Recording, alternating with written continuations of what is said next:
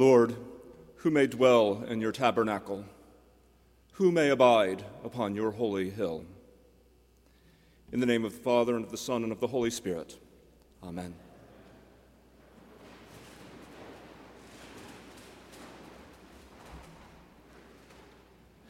Our gospel today contains the familiar story of Mary sitting at the feet of Jesus while Martha rattles around the house, distracted by her many tasks. Countless words have been preached on this text, weighing the tension between the relative merits of single-minded focus in the presence of our Lord and the demands of the many tasks that do indeed need to get done. It's common to cast Mary as the spiritual one, while Martha is practical. In some churches, people embrace their inner Marthas by joining St. Martha's guilds, which, depending on the congregation, focus on tasks as varied as needlework or providing meals after funerals. I won't be the first preacher, or the last, to point out that the dichotomy between Mary and Martha is a false one. We all have our many tasks to attend to: getting bills paid, helping kids with homework, maintaining some semblance of order in our homes. And we are all blessed with at least some moments to spend time with and be strengthened by Jesus Christ, our Savior, Redeemer, and friend. The trick is to know which kind of moment you're in at any given time and respond accordingly. Last weekend's moment was the 80th General Convention of the Episcopal Church, the very peak Martha event that this denomination has to offer. The General Convention is the body that meets every 3 years and is the mechanism by which we make decisions as a whole church. This year, over 4 days in Baltimore, around 1,000 bishops, deacons, priests, and lay people gathered to consider some 419 pieces of legislative business. These included polite but ultimately inconsequential things, such as Resolution Number A169, which expressed the convention's deepest thanks to the city of Baltimore, but which one must assume went altogether unnoticed by Baltimore's citizenry. The convention's business also included the introduction of initiatives and, critically, the resources to provide for the Episcopal Church to confront its past and present when it comes to its intrinsic linkages with colonialism, its complicity in white supremacist systems, and its blemished record on racial justice and equity.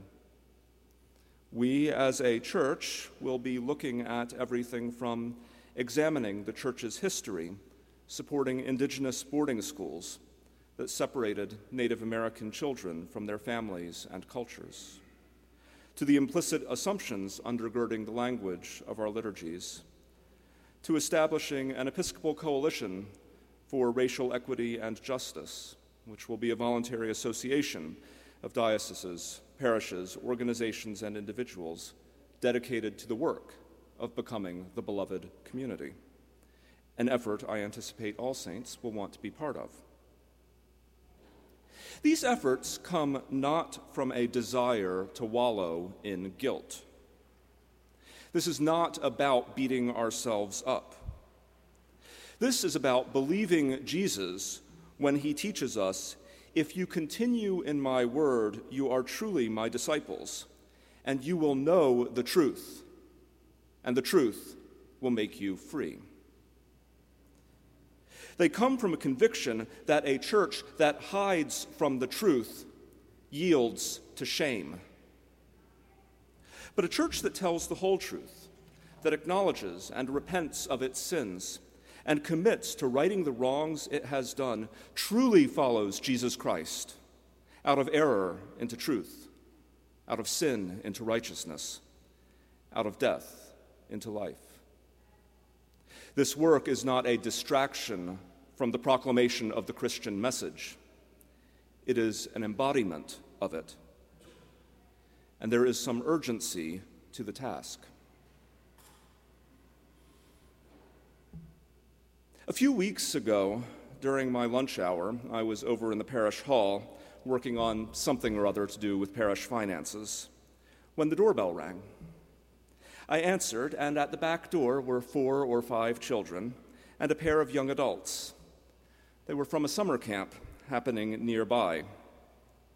The kids were on a mission, a photo scavenger hunt, and one of the items on their list was to take a photo of unusual light. One of the camp counselors had the idea to ask if they could come inside the church, reasoning that sunlight streaming through stained glass would probably fit the bill. I'm delighted to tell you that when we came into the nave, the kids were in awe. "This is the most beautiful place I've ever seen," a little girl exclaimed. One of the boys, probably the oldest of the group, maybe 10, immediately demanded a tour. He wanted to see everything. And so we trooped up to the organ loft and then out to the Michael Chapel garden, where they were able to cross a peaceful place off the scavenger hunt checklist, and into the sacristy, where the kids peered through the skylight and determined it constituted an interesting view of the sky. Check. At last, they snapped a few photos of the windows in the Mary and Michael chapels and prepared to leave. "I'd love to visit here on a Sunday," the boy said to me. "And we'd love to have you," I said. "Would I be welcome here?" he asked. "Yes, of course," I replied. "No, would I be welcome?" he repeated, as if I wasn't understanding him. "Are people welcome here who have skin like mine?" And he gestured to his face, to his brown skin, and my heart sank. "Yes, of course," I said again, directing his attention again to the windows, to St. Michael the Archangel and the Blessed Mother, sharing skin like his. I'd like to think that my answer was convincing, and that he walked away knowing that the beauty of this place belongs to him every bit as much as it belongs to all of you sitting here this morning. But what's the persuasive power of a glimpse of stained glass compared to the crushing weight of the experiences this boy has had to make him think this question necessary of a church, let alone our church? That's a Holy Spirit sort of question that I don't have a proper answer to. The experience of seeing this boy bowled over by beauty, and yet already understanding himself as under threat because of who he is and what he looks like, wondering if we judge him worthy of being here, was heartbreaking.